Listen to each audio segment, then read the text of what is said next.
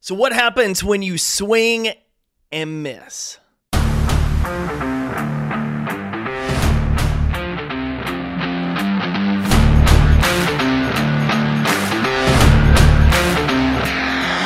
My name's Jake Thompson, your Chief Encouragement Officer, and this is the Compete Everyday Podcast, a show designed to help driven people build a winning mindset so they can build their winning life.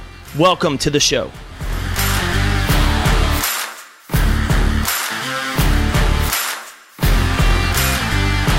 We talk a lot about going after big swings, going after big hits, chasing down big goals. But what comes with the territory with that is failure. It's missing. It's falling short of the goal. It's setting expectations, showing up, competing, and things just not working out. So what do you do then? How do you handle failure then? That's the question today, competitor. Jake Thompson here, your Chief Encouragement Officer, and we are back with this brand new episode because we got to talk about getting past failure, getting past the fear of failure, being willing to bet on yourself, go after something, even if it means you bomb, fall flat on your face, embarrass yourself. It just doesn't work out. It's going to happen to all of us. Recently, as you've heard on the podcast, we rolled out a brand new Competitor Nation. We rolled out a new program at community.competeeveryday.com. We have an annual membership for those who want to do and get small group coaching, who want to do our monthly challenges, who want access to a number of different things. In fact, we just had our monthly coaching call just last week. Good turnout, but we had some pretty big goals for that membership. Plans that when we launched it, we thought would have a huge impact and help us continue to pour the time and financial investment into that community. And guess what? It flopped. It flopped by our standards, by our expectations. We did not come close to hitting the goal or the numbers that we thought. And so what happened? What did I do? I honestly actually spent about 2 weeks chewing on this, of what's the best course of action for us going forward. And as I shared with those on the coaching call and had emailed those members, first I just thanked them for the support. And the second thing is I failed. And it's unfair of me to charge you for a product we can't deliver at the level you anticipated. See, we had put this community together thinking we would have a certain amount of members involved in there, and that would help facilitate other conversations and coaching, and it would justify a lot of the investments we made on the software side and the time side. And we just missed the mark. A couple of things it could have been our marketing strategy. It could have been the fact that people that said they wanted that community didn't actually want that community. Could have been a number of different things. And so what had to happen in that moment is own the failure. First thing I did, and I called everybody, tried to get a hold of everybody we could. We sent emails to those we couldn't, and just got on the phone and said, hey, listen, we had big goals. We had big plans. It didn't work. We have to change this membership offering now, but because of that, I'm refunding you entirely. And so those first few people that got signed up got a full refund. But they're still also getting all of the things that I promised them through June, because that's the only way I can honor that commitment. I failed, but they did nothing wrong but believe in us. So what I did is I still offered everything to them, and then we changed the program. We said, if we're not going to have as big of a turnout as we anticipated, we've got to change what we give away in that package and where our time investment goes. And so we started making changes. You'll notice you're listening to this episode today, and it's Thursday. Thursday usually is secret episode day. In fact, all of January, everybody that was in that coaching program and in that Competitor Nation program got all 31 days of episodes. Monday, Tuesday, Wednesday, Thursday, Friday, Saturday, Sunday. Every day pumping out content. But I realized we couldn't keep some of that pace going with a smaller audience. So what did we do? We switched gears. We decided to publish a couple of extra days during the week for those of you listening. The goal more than anything is to equip you.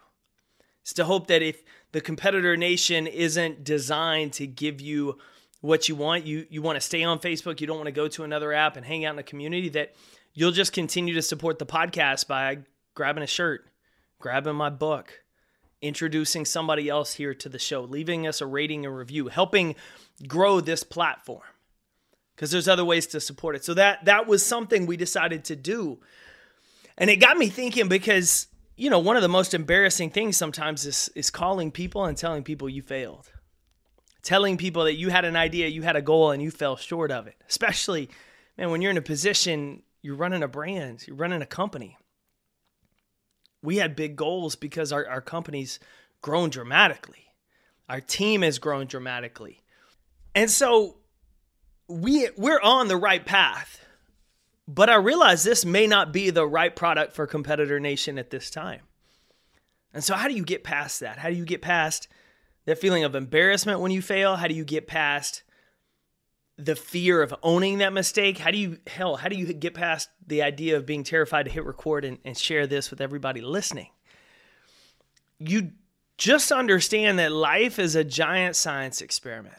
And I may have shared it here on the show before, and I know I've shared it with coaching clients of mine and in interviews, but a lot of times we look at life as win or lose. You're either a winner or you're a loser. Nobody wants to be a loser. We had that ingrained since we were a kid. We went through struggles in high school. You didn't want to be a loser. You didn't want to be bullied. Like, we have this terrible idea that you're only a winner or you're a loser.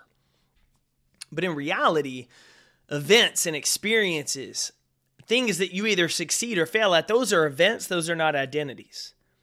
Those are things that did or didn't work out. That's not who you are. Think about how a scientist looks at their experiments. They have a hypothesis. They have an idea. I think this works if you do this. They test it. If it works, they make notes. Great. That hypothesis is accurate. It works.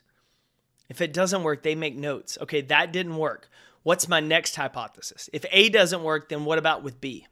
And they keep testing and they keep trying and they keep trying to figure out what the right method is to bring this hypothesis to life. They run experiments, they run trials, they do all sorts of things to find the truth. What is the right path for this? They don't beat themselves up when they fail. They don't get too cocky when they win. They just say this worked or this didn't.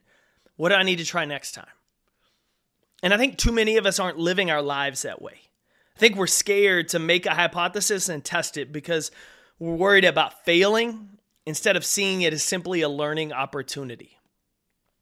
Setting a goal with like a new product. Heck, I've laughed over the years. Y'all have no idea how many shirt drops we've had that have just bombed. Actually, you probably do because a handful of them may be sitting in the closeout shelf for a year or two now. Like, we have items we've rolled out that we were super excited about and they flopped. Everybody that owns and runs an apparel company that I've had a chance to talk to over the years says the same things. Designs and ideas and things you get super excited about, a lot of times those just become duds. And the stuff you don't even give a second thought to become some of your best all time. The perfect example is our Keys to Life shirt. The one on the back that says squat heavy, run fast, compete daily, like that whole list. It was literally just an Instagram post I threw up, 2014, 2015. I talked about putting it on a design. My design team was like, I don't really think anything about it. Like, we talked about it as a team. Nobody was really excited about it. But I was just like, what the heck? Let me do it on a small run. Every single year for the past 6 years, it has been our best seller, 2-1. Out of everything we release, our set goals, our classic, all of our designs, Keys to Life continues to be the number one seller. And it was one we just weren't even that excited about. It was just a throwaway hypothesis.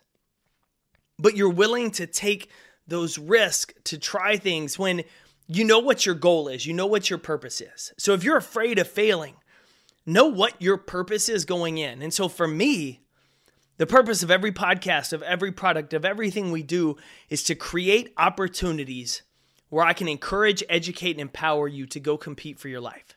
What does that look like? It's talking about habits. It's talking about where do we focus. It's talking about how do we get our mindset around dealing with failure. That's my focus. That's why I go speak. That's why I do team coaching, executive coaching. That's why I write books. That's why I create journals. That's why we do designs on shirts. It's all around that. Improve your habits, improve your focus, and improve your mindset. Then you can show up and go compete for your best life. So I know my purpose.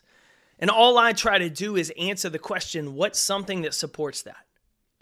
Maybe this does, maybe this doesn't. And guess what? I know sometimes it's not going to work. Just like sometimes I'm going to test a story on stage, I'm going to tell a story, I'm going to try a joke, and it may not work the way I intended. And I have two options. I can beat myself up or I can make notes and go get better. And so we get past that fear of failure when we start focusing on what's the purpose? What am I trying to do? Where am I trying to go? If you're in sales, when you pick up the phone to cold call, it's not, hey, I need to make me money. The purpose is to provide value or a solution to the person on the other end of the phone who has a problem that you can help with. That should be the purpose. If you pick up the phone and you're like, all I care about is making me money, we can hear it through the phone. We can smell that commission breath. But when it's about them, then you're not worried about them rejecting you. You're just thinking, how can I better tell them in the future or the next person I get on the phone with a better version of this story so they see that we have a solution to the problem they have. You're not getting in your own head. You're not getting in your own way. You're just focused on fulfilling that purpose and mission. So once you know that, that helps you start to look at failure in a different sense. Second thing you got to do is journal. You got to write it down. You got to write down what you did, what didn't work. What are ideas of why you think it didn't work? And then what would you do differently next time? For me, I have a whole 2 pages worth of notes of what we'll do differently next time we release either a membership program or a coaching program. Whole new program around it, whole new ideas that we may try again in the future. Maybe we won't. Just kind of depends on what we see as opportunities and where there's a way to add more value to you. And so I just want to encourage you this idea that if you're going to go do something good, if you're going to go after a big goal, if you're going to step on a competition stage for a fitness competition, sign up for a Spartan race, pick up the phone and make cold calls, try and get that promotion, do something meaningful with your life, there's a good chance along the way you're going to fail to get there. But the difference between you as a competitor and everyone else is when everyone else fails, they quit, they give up, or they lie there. When you fail, you have the opportunity to get back up, to learn something, and to get better the next time you go after it. That's it. That's how we get better with failure.